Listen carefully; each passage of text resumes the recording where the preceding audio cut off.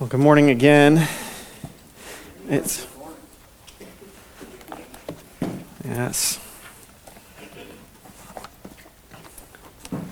It's great to have a hymn book that we have such, just classics. Great is thy faithfulness, and that God is raising up others to write songs like that one that we just sang that are so rich, and it's like he's gifted some to write new lyrics and new tunes that sound really old, and I like that. It's like when they distress something, to make it look older, and people want to buy it for a lot of money, and that's kind of what the Gettys and others, Matt Boswell and others have sought to do as well, to bring these rich lyrics and put it in a very singable way. That's what we want in songs. We want them to be singable. This is not just an event where you just come and watch people, up front on the stage sing. This is corporate worship together. And so a good metric to judge a song that should be sung in church is it singable, right? Can you sing it with other people? And so we're very thankful for those who have put these things. And certainly there's many others outside of this hymn book that are great to sing as well. We don't have multiple volumes, though, so we'll have to introduce others as well. But we're just so thankful for that. It just came to mind. So hope that edified you. If you would, take your Bibles and turn in them to Luke chapter 8. Luke chapter 8, where we will be this morning. Someone wants ice cream. They're calling the scoop.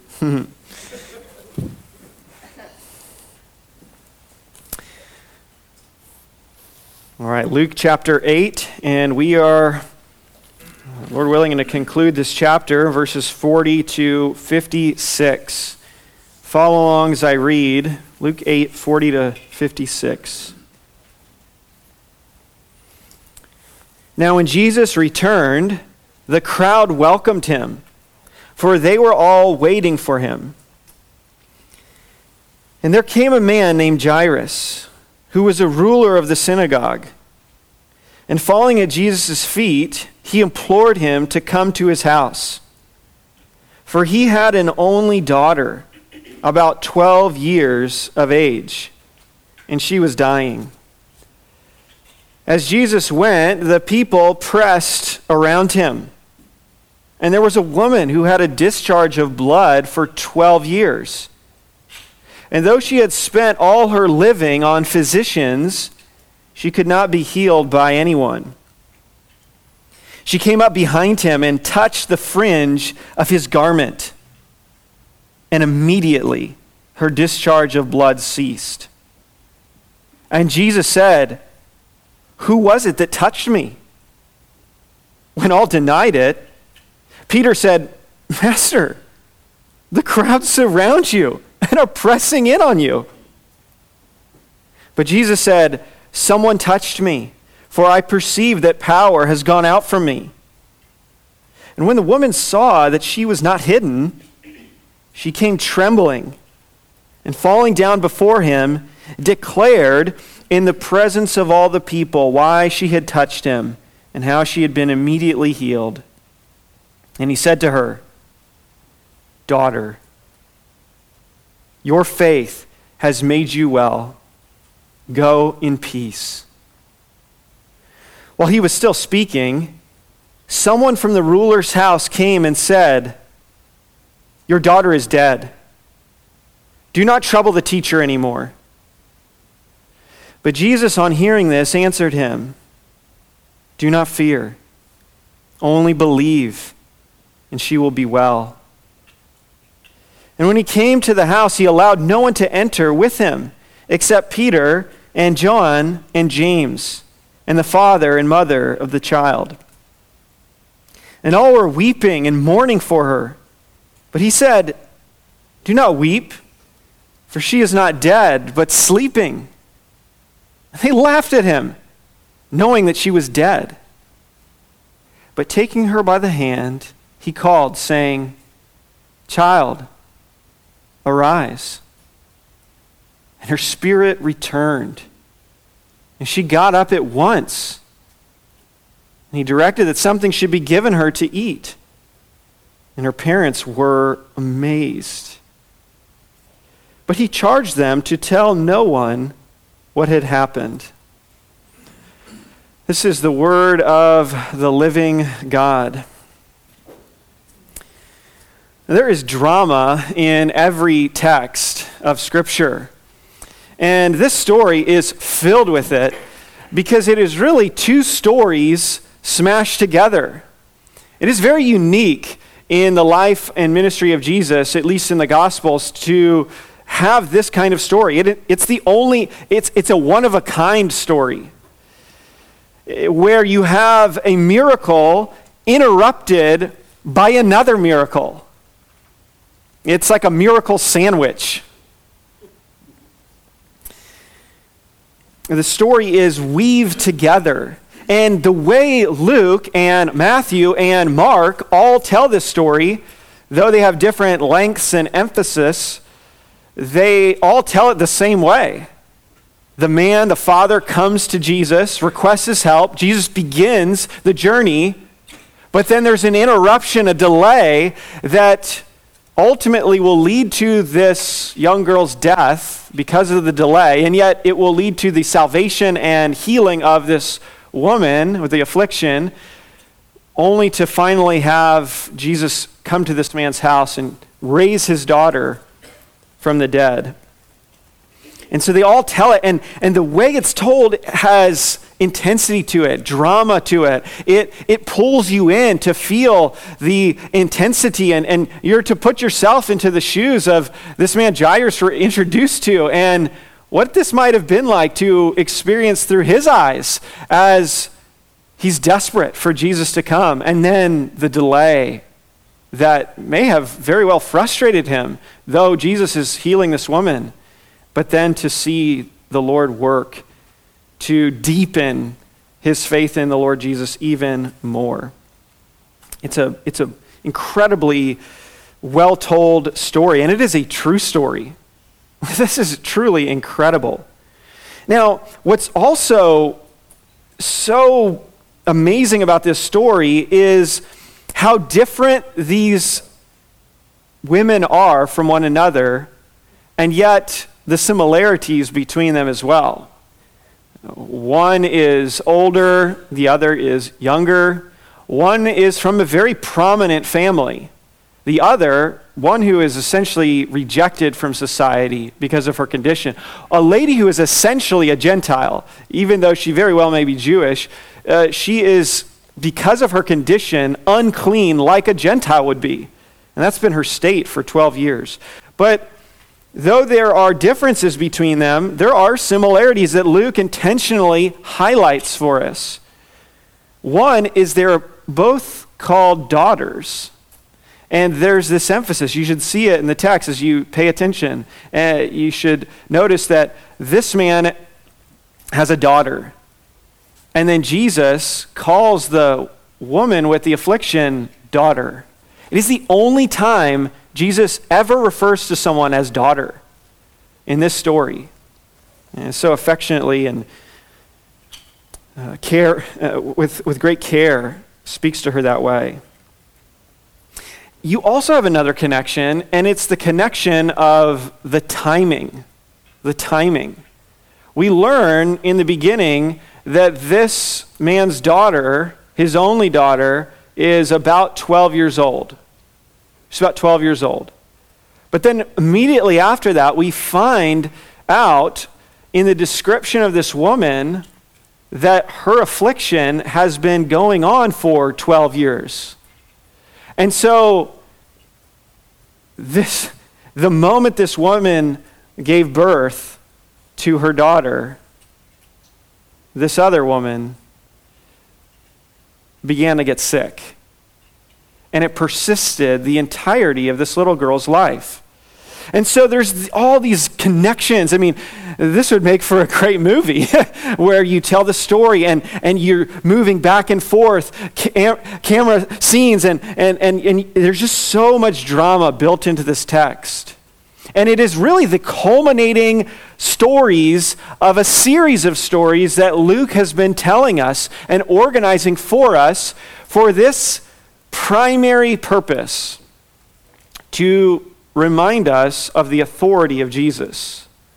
The authority of Jesus. We have seen that Jesus has authority over disaster, we might say. As he is on the Lake of Galilee, traveling with his disciples, and a violent storm comes upon them, and Jesus speaks to the storm, and it stops and becomes eerily calm. They become even more afraid as a result. But then they land on shore, and this naked demon-possessed man starts running after them and falls down at the feet of Jesus. And Jesus, after interacting with him, casts likely thousands of demons out of this man into a herd of pigs. And we see Jesus' authority there over the demonic, over demons, and over evil. Jesus then gets on the boat after being evicted from that region of the Gerasenes by the people who are also terrified of Jesus and his authority.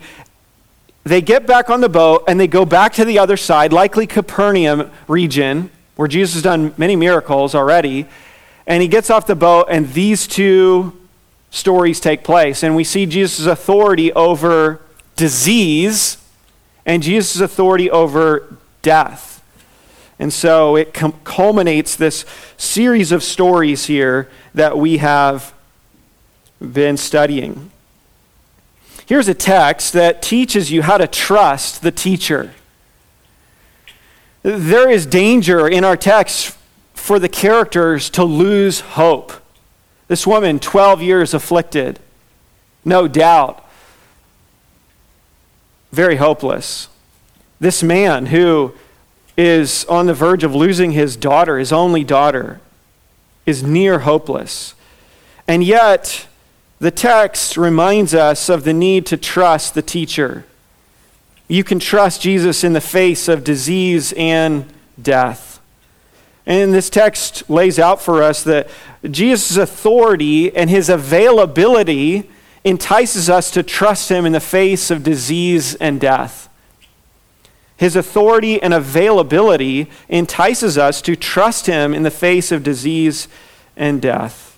So we want to see this highlight on faith and the need to trust in Christ. And look at this. The text is quite easy to outline in the sense of knowing the breakpoints, because you have part one of Jairus, then the interruption, and then part two of Jairus. It returns back to him. And so it's a sandwich with this one woman in the middle and the interruption. And so to cast it in the light of faith, we could look at our first lesson and see the desperation of faith. The desperation of faith in verses 40 and 42. Look again at verse 40. Now when Jesus returned, the crowd welcomed him, for they were all waiting for him. So, of course, we have just caught you up to the background, and Jesus has left this area that doesn't want anything to do with him. Get out of here. And he lands on shore, and these people want everything to do with Jesus. Now, there's mixed motives, no doubt, but they are excited to have Jesus back, and the crowds start forming again. And as one person pointed out, notice how polarizing a figure Jesus is. One town is like, we don't want anything to do with you. You get out of here. He lands on the other side of the lake, and the people are just flocking to him. Incredible. Jesus divides people one way or the other. As the crowds begin surrounding Jesus, something unusual happens. Verse 41. And there came a man named Jairus, who was a ruler of the synagogue. And falling at Jesus' feet, he implored him to come to his house. Now, ESV leaves this out for whatever reason, but there is the Greek word in the beginning of verse 41 that is the word behold. Or it's like, if we were to use it today, look at this, right? That's in there, because this is something of note. This isn't just anybody coming up to Jesus. This guy's got a name. Now, that's not incredibly common for Luke to include someone's name in a story. And yet here we have his name, Jairus. There's a lot of reasons that may be the case, but we just note that this is significant. Maybe he continued to have a role somewhat later into the church and people knew this guy. Oh yeah, Jairus. But he has the name. But he also is identified by his position in the community. He's a ruler of the synagogue. And this is a very prominent position to have. This guy's a local celebrity. And so this is something of note. Look at this guy. He's famous. And here he is before Jesus. Now, what's also strange about this and amazing is the fact that what we know about rulers of the synagogue and religious leaders up to this point goes totally contrary to the way this man is acting. The religious leaders have really rejected Jesus. They're attributing the work of Christ to Satan. And they have rejected him. In fact, later in Luke, we will be told about another ruler of a synagogue who gets so indignant with Jesus because he heals a person on a Sabbath. And yet, here's such a contrast. Here's a man who has to get to Jesus. He's desperate to get to Jesus for his need. He's well known. He breaks the mold of what we would expect. And so this warrants the word behold. Look at this guy. You would not expect this. He's different. No doubt he had heard the message of Jesus and maybe seen some of his miracles. It's possible Jairus was in the synagogue back in Luke 4 when Jesus cast out the demon from the man that morning. It's possible he had heard about the boy in Nain who was raised from the dead. And that was, as Luke tells us, Luke likes to add these little details. Luke tells us that mother, that was her only son. And Luke is the only one to tell us that this is Jairus' only daughter. So here you have now, not only in that story, a mother who has an only son. This is a story, Luke tells us, where you have a man with an only daughter. And so Luke is highlighting these things for us. And so this man knows about Jesus. Now, it was not an easy feat to get close to Jesus. And the crowd's pressing in. So, I don't know, there may have been some cutting in line here.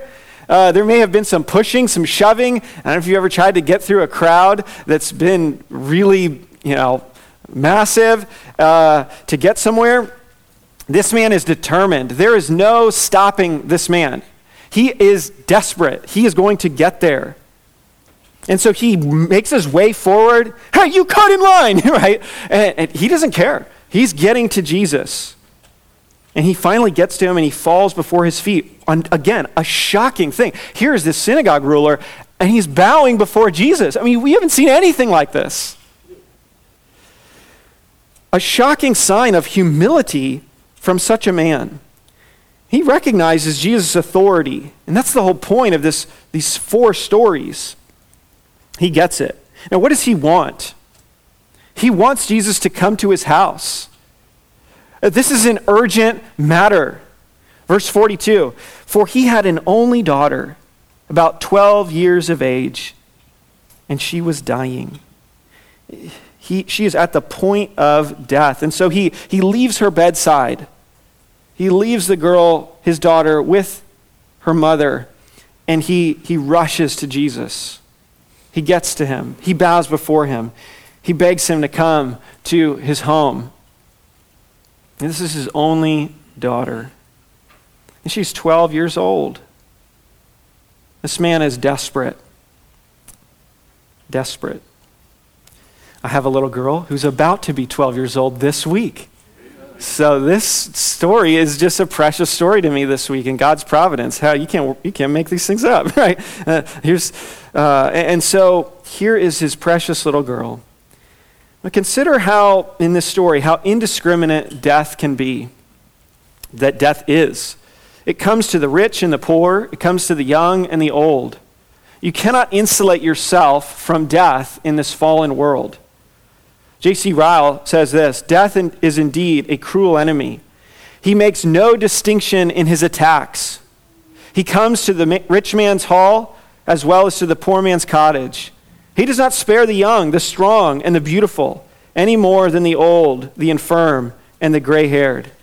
Not all the gold in Australia, nor all the skill of doctors can keep the hand of death from our bodies in the day of his power.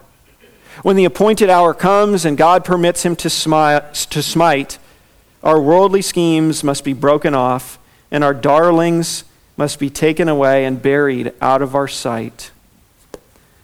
Sobering words, but words we must face up to, and realities we must face up to. His father's facing the terrible, terrifying prospect of losing his little girl. And so there's urgency here, there's desperation. By doing this, likely he forfeits socially his position. It's hard to imagine this guy can remain in his position with the way politically the synagogue is going, the religious leaders are going against Jesus, and him to bow down before Jesus and ask him to come to his house like this, humbling himself. It's likely this guy, his career, so to speak, is over by doing this. He's lost his standing. But he cares not. There is something far more desperate for him. He must get to Jesus. Have you ever had a time in your life like this where you just had to have Christ? Everything else just seemed to fade. And it was this reality that I have to be right with Christ. I have to have Christ.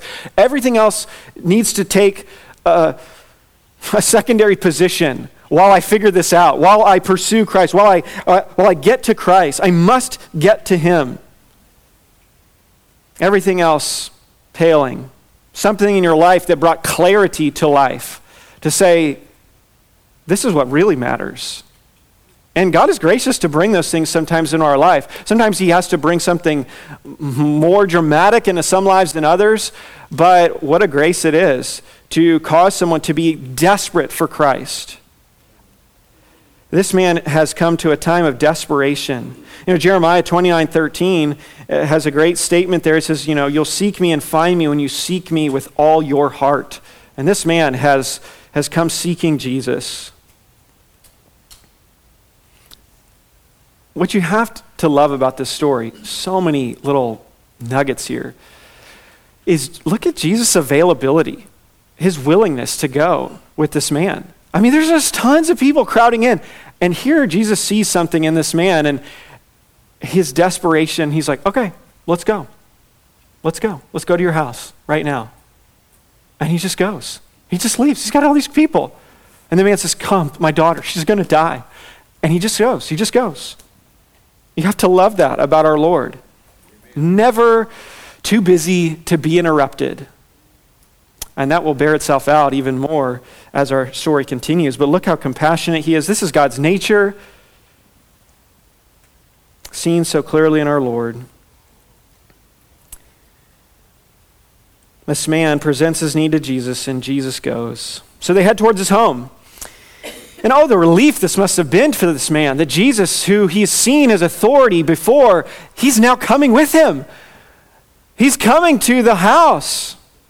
There's hope, restored to some degree. But before long, there's an interruption. There's a delay, a traffic jam. And here we consider our next lesson on faith. Not only do we see the desperation of faith, but the direction of faith. The direction of faith. Look at the middle of verse 42. As Jesus went, the people pressed around him. This has become a common scene. We've gotten used to this. The crowds pressing in on Jesus, making it hard for him to make much progress. The word press is the same word Luke uses in chapter 8, verse 14, referring to the weeds that were choking out the seed, that were, flowers were growing up and it just choked it out. It's like Jesus is getting choked out here in the crowd. He's getting crushed by the crowd. It's a very intense word. This is a pedestrian pileup. And we encounter this interruption. This delay then adds to the drama of what's happening here. There is an urgency. You got to get to this guy's house. But now there's something introduces. And Luke takes a good bit of time to introduce us to this next figure, this next character, this woman, verse 43. And there was a woman who had a discharge of blood for 12 years. And though she had spent all her living on physicians, she could not be healed by anyone. Here's a woman who is known not by her name, but by her condition. Known by her uncleanness. She's been afflicted with this discharge of blood now for 12 years. And this would drain her life, her energy, but even more, this gynecological issue had rendered her ceremonially unclean for over a decade of her life. And as we've pointed out, as long as Jairus' daughter has been alive, this woman has been afflicted in this way. If you go back to Leviticus chapter 15, we hear how this woman's condition is so severe socially because of the law of Moses. Leviticus 15, verse 25. If a woman has a discharge of blood for many days, not at the time of her menstrual impurity, or if she has a discharge beyond the time of her impurity, for all the days of the discharge she shall continue in uncleanness. As in the days of her impurity she shall be unclean.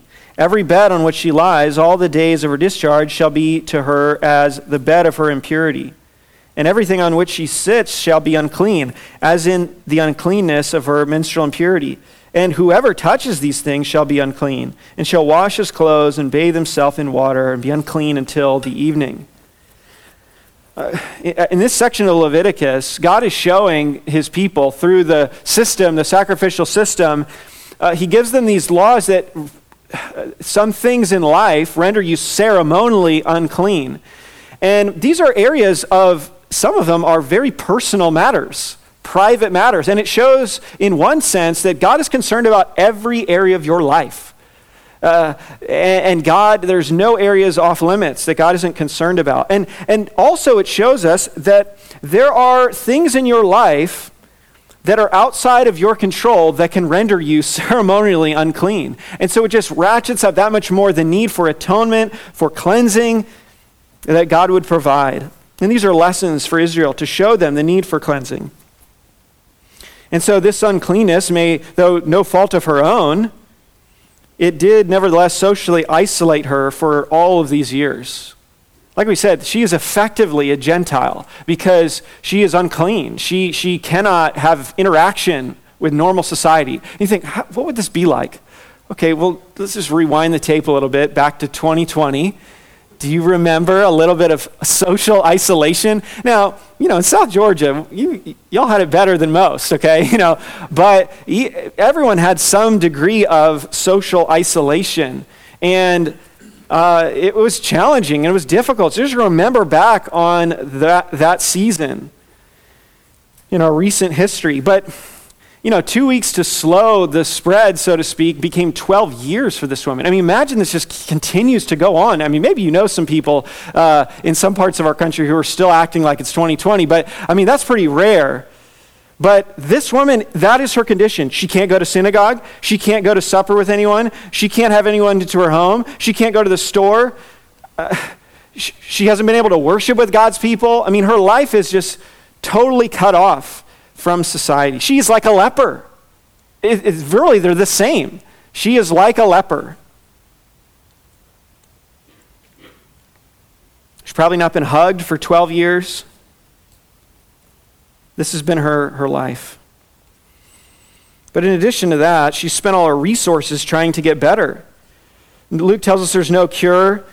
Mark, in Mark 5, he goes into a little bit more detail on this, and he just kind of goes off on the physicians. She just spent everything she had on the physicians, and she didn't, not only did she not grow better, but she grew worse by the physicians. And Luke is a physician. He kind of leaves some of that out. Maybe Mark is razzing Luke a little. We don't know. But listen to some of the remedies that Some ancients have kind of dug up here about what some things that may have been prescribed for such conditions. William Lane, in his commentary on Mark, says this, quote, "One remedy consisted of drinking a goblet of wine containing a powder compounded from rubber, alum, and garden crocuses. Another treatment consisted of a dose of Persian onions cooked in wine administered with the summons, quote, 'Arise out of your flow of blood.' Other physicians prescribed sudden shock or the carrying of the ash on an ostrich's egg in a certain cloth." What does that even look like? I don't know. I mean, there was just no cure for things during these days. She's become desperate and nearly hopeless. And long-term sickness and disease can certainly have that effect. Really, her only hope truly is Jesus. She realized there's nothing else. And look at verse 44. She came up behind him and touched the fringe of his garment, and immediately her discharge of blood ceased. She's become convinced. She's convinced herself. The other gospels kind of bring this out a little bit more. The verb tense they choose says that she was like continually saying to herself, if I can just touch his garment, if I can just touch his garment, if I can just touch his garment, just convincing herself that this would make her well. Her concern for making others unclean is gone. Right? She just pushes through this crowd, and likely to do this, she probably had to disguise herself in some way. And she couldn't come from the front because maybe the disciples act somewhat like the Secret Service, and they're kind of pushing people out of the way as Jesus is coming. And so she comes up from behind and makes her way, and finally she gets in arm's length of Jesus, and she's there, and she reaches out. And she grasps hold of the tassel. And so what is this? What is this? Well, if you go back to Numbers 15 and Deuteronomy 22, you learn that Jewish men were to have this kind of, these 4 tassels on the edges of their garment as a reminder of the law of God and to keep the law of God. And so it's highly likely Jesus is wearing such a garment, and there's these just little flowing tassels coming off. And the idea of touch is maybe not the best. We just think it's like a quick little touch. The idea is that she grasped hold of it. She just said, she grabbed it. And that's what she does. She grabs it. And Luke uses the word immediately. Immediately. He's going to use this for the other daughter as well. But immediately, and one touch brings an instantaneous end to 12 years of hopelessness. As one writer says, she's instantly aware she's free. I can only imagine as she just kind of lets go, and the crowd keeps moving forward. Jesus is kind of leaving her in a few steps, and tears just start running down her face. I mean, just relief. After so long, she knows she's different. She's changed. Think about this on a level broader than just physical suffering. And I think there's just a lesson here for us as well about the way people go about seeking relief in their life from all kinds of things, going just about everywhere and trying all kinds of things, whether it be different religions, different psychologists, different fads, different things to try and deal with what is affecting them, what is afflicting them. And they can't find help. In fact, in many cases, rather than growing better, they grow worse still. It's exacerbated. And sometimes the advice they're given is just so terrible, it just drives them into deeper despair until they hear the gospel and they hear about Christ. And God works in their heart and they exercise faith in Christ. And immediately there's change. Something's different. This man is different. This man has changed me. And no doubt, all of us know, there is that immediate change, realization, I'm right with God. forgiven, I'm justified. And yet we have areas where we still grow in, but it is not uncommon for there to be some just dramatic change in a believer's life when they finally give up the seeking from other areas and come to trust in Christ, leaning their weight upon him. And that's what this woman has done, and she finds immediate change. Look at verse 45, though. Jesus said, "Who was it that touched me?" Jesus stops abruptly, and he asks, "Who touched me?" And notice the response to this question. First, the people around Jesus who are suffocating him start to deny it. I mean, that's funny. "It wasn't me, Jesus. I didn't touch you." You know, it's like when I ask in my house, "Hey, who left this out?" "Oh, wasn't me. Like, nobody did it. But all these people are there, and they're crushing in on him. They're like afraid they're going to get in trouble. You know, but they're all just a minute ago pressing in. But then you got to love Peter, right? As one person said, he took his foot out of his mouth to put the other one in. You know, it's like to switch feet. And he goes, basically, "Really? Jesus, everyone is touching you. What do you mean, who touched me? That guy, that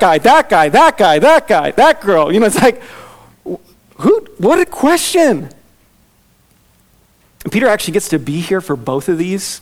It's actually really interesting. He's front row seat to this, but also to the miracle coming.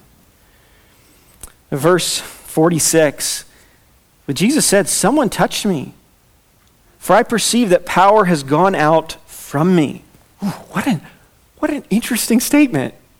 Now, don't think of Jesus like a lithium battery that you got to plug in and charge back up, right, after the day. That's not the idea. Power flows from him. He's the source of power. He is divine. He is God. But he knows that he has healed this woman, and he knows there has been, though many hands have been upon him, he has sensed a hand of faith, and this woman has been healed. I think it's probably best to view what Jesus is doing not as just ignorance, but really an opportunity for this woman to present herself. For him to make this known to the crowd, because she does not want to be known. She wants to slink away. She wants to be healed and then slink away, and we don't know what, but she does not want to be exposed. But she realizes that Jesus knows it was her. He knows it was her. And so she comes trembling before him. Verse 47, and when the woman saw that she was not hidden, she came trembling. So Jesus knows. She knows that Jesus knows. And so she comes forth trembling. Once again, there's this trembling idea. It happens in each time. The disciples, the storm is calm. Then they're trembling even more. The demons are cast out. The people start to tremble. This woman is healed, and she starts to tremble. But she trembles, and that's not the focus. The focus is that she fell down before him, and she declared. She declared in the presence of everyone what Jesus had just done, how she was unclean, and now that she is clean. Everyone's, I don't know, maybe people are going like, now I'm unclean. Like, she just walked right by me. And notice that Jesus does not contract uncleanness, just like when he healed the leper earlier, but he transmits his cleanness to her and transforms her. Just like when Jesus touches this little girl's dead body, that does not defile him, which would do that for anyone else, but rather his cleanness, his life passes into her. It works opposite. It overrides the system. Jesus does that. He overrides the system because he rules the system. He made the system. And so she comes forth and she tells the story. She was timid, but now she testifies.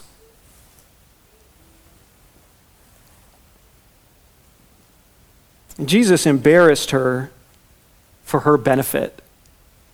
She did not want to be in front of everyone to tell this.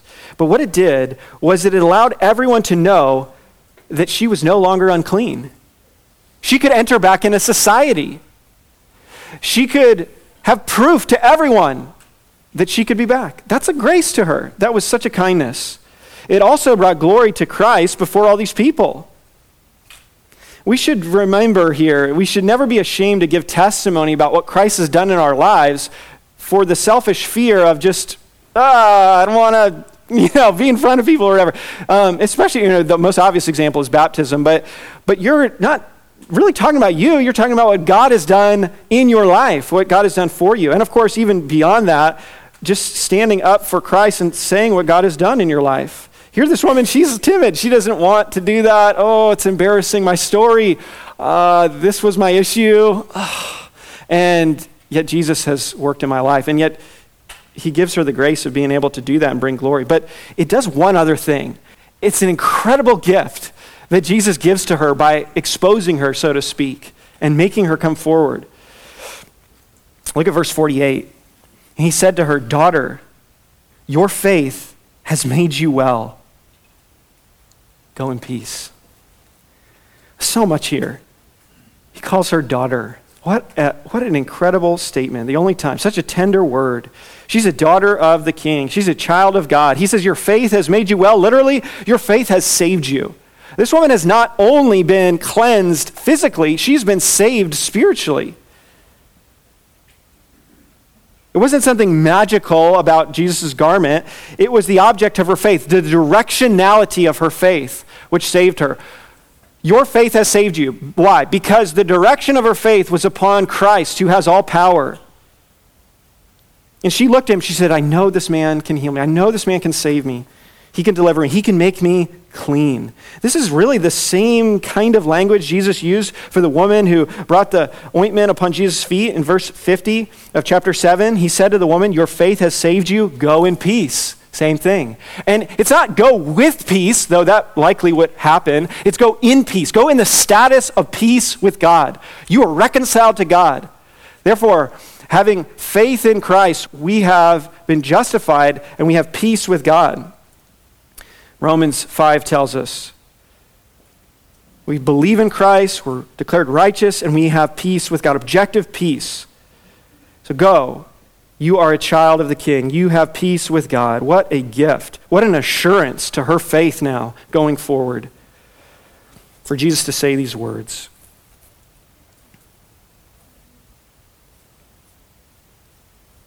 He wanted to give her something precious. So faith was the issue here. Faith in Christ was the issue, the direction of it. Jesus then tells her to go. She has peace. It is looking to Christ in faith that saves and brings peace with God. Do you have peace with God right now? Are you in the status of peace? That is the precondition for experiencing the ongoing just peace of God in our lives as things come. This is what faith in Christ brings, the direction of faith. Now, imagine you're Jairus while all this is happening. Someone touches, everything stops. You're like, come on, where are we going? What are we doing? What's happening here? Why are you stopping? Then Jesus asks the question, who touched me? And you're like, are you kidding me? What's happening? We don't know his words. We're putting things into his mind, but you're human. You know. Why is he taking so long? Why is he stopping? What is happening? Maybe hope is starting to fade. Yeah, Jesus is not anxious or hurried in the slightest. This is the beauty of this true story. It is one miracle caught up in the midst of another miracle. And so we see our third lesson here, the dependence of faith. The dependence of faith. Look at verse 49. While he was still speaking, someone from the ruler's house came and said, your daughter is dead.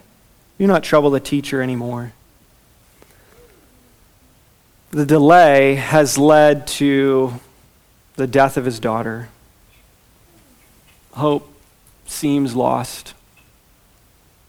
J.C. Ryle again says, such tidings as these are the bitterest cups which we have to drink in this world. Nothing cuts so deeply into man's heart as to part with beloved ones and lay them in the grave. Few griefs so crushing and heavy as the grief of a parent over an only child.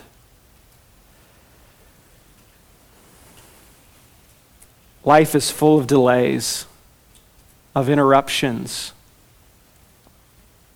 Jesus delays, or will delay, in the story of Lazarus as well, intentionally. And then Lazarus dies. Lord, if you had only been here, my brother would not have died. Yet in both stories, after bringing them back, the result is greater glory for Christ and greater depth of faith in Christ by those involved. And that's what we see here as well. Here's a truth that we all must regularly be reminded of, that we forget, all of us. God's timing is perfect, and he is good. Surely, though, to those suffering, God may often seem slow. But his timing is perfect. His plan is perfect. And here's a profound lesson that we see in our story. Take note of the words of these messengers. Here is a lesson on what not to say to those who are in this kind of situation. There seems to be kind of a harshness or a bluntness in their immediate statement. Your daughter's dead. But then they proceed to give the worst possible advice you could give to someone in this situation of deepest grief. Do not trouble the teacher anymore. That's the worst advice you could give someone. Don't trouble Jesus anymore. What terrible advice. Don't trouble the teacher anymore. You are never a trouble to the teacher. This is never the right response to our deepest sorrows. Ryle says this: faith in Christ's love and power is the best remedy in time of trouble. Go ahead, trouble the teacher. He wants to be troubled. They don't believe in Jesus. They don't think, maybe they even thought initially this was a fool's errand for Jairus to go on. Listen to Jesus' words in verse 50. But Jesus, on hearing this, answered them. Jesus overhears it. He's not even going to dignify it. He just hears it and he says, do not fear, only believe, and she will be well. Do you need to hear those words today? Don't fear, only believe. Just trust Christ. Trust his goodness. Trust his timing. Isaiah chapter 26, a very dear verse. 26 verse 3, you keep him in perfect peace, whose mind is stayed on you, because he trusts in you. In chapter 28 verse 16, therefore thus says the Lord Yahweh, behold, I am the one who has laid as a foundation in Zion a stone, a tested stone, a precious cornerstone of a sure foundation. Whoever believes will not be in haste. He's called to depend upon Christ, to continue to persevere in his trust in Christ. He believed enough to come to Jesus initially. Now he's called to continue to believe in this trial. And look at verse 51. And when he came to the house, he allowed no one to enter with him except Peter and John and James and the father and mother of the child. The funeral has already begun, very different than our funerals in many ways. Loud, discordant, professional weepers and mourners, hired. And here's the inner circle, Peter, John, and James, and they're allowed to go in. This is going to be a private miracle. Whereas Jesus made the woman testify publicly, here he makes this very private. And he has the parents come in, and it's Jesus and these three disciples. Look at verse 52. And all were weeping and mourning for her. And he said, do not weep, for she is not dead, but sleeping. And they laughed at him, knowing that she was dead. Notice what Jesus does here. We could say it like this: Jesus redefines death. Jesus redefines death here. How does he do that? He says she is not dead, but she is sleeping. Now, Jesus knows she's dead. They laugh at him because they're like, what are you talking about? We know she's dead. You don't call the mourners, the professional mourners to come when someone's almost dead. You call them when they're dead. And they've come and they're beginning the funeral, and It's so clear that she's dead, but Jesus is not ignorant of that.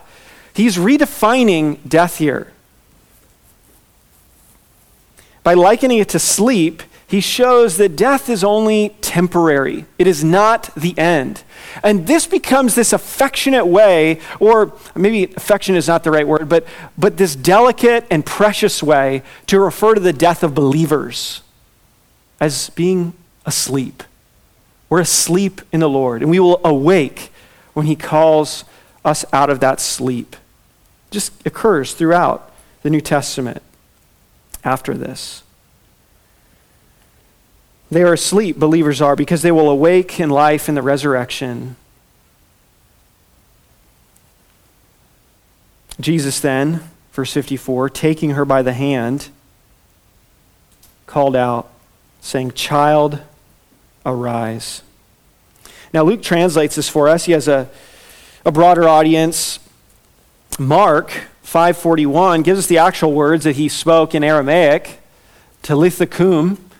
And it's just this very gentle, affectionate little girl, awake. And it's the imagery of like a father who just comes to his daughter and who's sleeping and just awakens her from a nap. He just wakes her up, grabs her by the hand. And there immediately she wakes up. There's no fanfare like Elijah and Elisha when they bring people back. It's just so gentle. Talitha kum, child, arise. She gets up, and Jesus is so practical. Get her a sandwich, get her a falafel, whatever.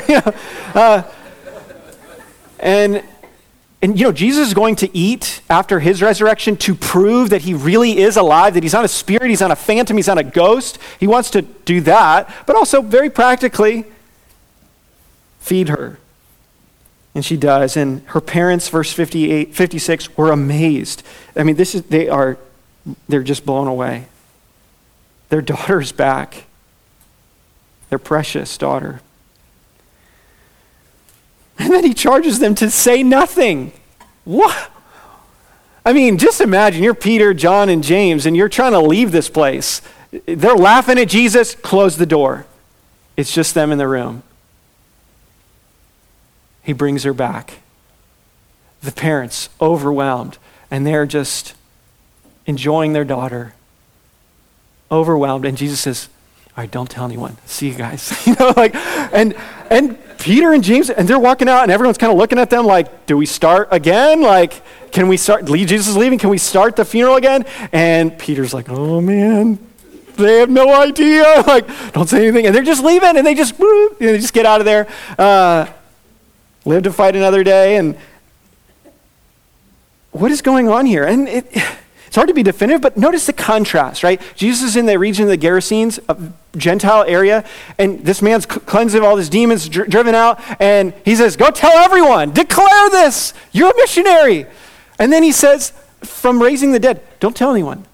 It's likely that there's just so many Jewish overtones of the expectations of the Messiah. There's a lot of confusion going on, and I think Jesus, in a way, is, for now, concealing this to not make us big. But Matthew, when he ends the story, he just, and everyone found out about this. He's just like, yep, they all told about it. It's like, so it gets out there. But there's a sense of not prematurely moving the timetable up because of misconceptions about Jesus. Now, a couple more points to make here as we bring this to a conclusion. What Jesus has done for this little girl is what he will do for every single believer in Christ. This is a preview. This is a trailer of coming attractions. For in the future, Jesus will say to every believer, "Child, arise." And immediately, in the twinkling of an eye, they will be raised bodily from the grave. John chapter 5, verse 28. "Do not marvel at this, for an hour is coming when all who are in the tombs will hear his voice and come out, those who have done good to the resurrection of life, and those who have done evil to the resurrection of judgment." 1 Thessalonians chapter 4. "We do not want you to be uninformed, brothers, about those who are asleep." that you may not grieve as others do who have no hope. For since we believe that Jesus died and rose again, even so, through Jesus, God will bring with him those who have fallen asleep. For this we declare to you by a word from the Lord, that we who are alive, who are left until the coming of the Lord, will not precede those who have fallen asleep. For the Lord himself will descend from heaven with a cry of command, with the voice of an archangel, and with the sound of the trumpet of God. And the dead in Christ will rise first. Then we who are alive, who are left, will be caught up together with them in the clouds to meet the Lord in the air. And so we will always be with the Lord. Therefore, encourage one another with these words. The king has power and authority over the king of terrors. Revelation 1:17 and 18. Fear not, I am the first and the last and the living one. I died, and behold, I am alive forevermore, and I have the keys of death and Hades. As a believer in Christ, you will die, but it will only be sleep. Jesus will do the same that he did for this daughter. He will raise you up in the resurrection. There's another point of application I think is worthy to make. It seems reasonable that this 12-year-old girl had trusted in Christ as well. And so it's good to just ask young people, do you know the Lord? Have you trusted in Christ? Here's a 12-year-old girl who has likely come to know the Lord. You don't have to wait to become an adult to follow Christ, to trust in Christ. Trust him now. Do you know him to be good? Do you know him to be strong? Do you know him to be perfect and holy? Do you know him to be a savior of those who have sinned? Do you know yourself to have sinned against him? Do you know that you deserve God's judgment for your sin because God is holy? Do you know that he raised from the dead so that he can raise you from the dead, so that he can put you right with God, so that you can be right with God, you can be forgiven? Trust him. Trust him so that you can continue to grow in that trust through your life. He is so good. You've seen it this morning. For all of us, we need this message. Whether young or old, our faith needs to be in the object of Christ Jesus. Dale Ralph Davis writes this: Jesus may seem most severe when he is doing us much good. Jesus may seem most severe when he is doing us much good.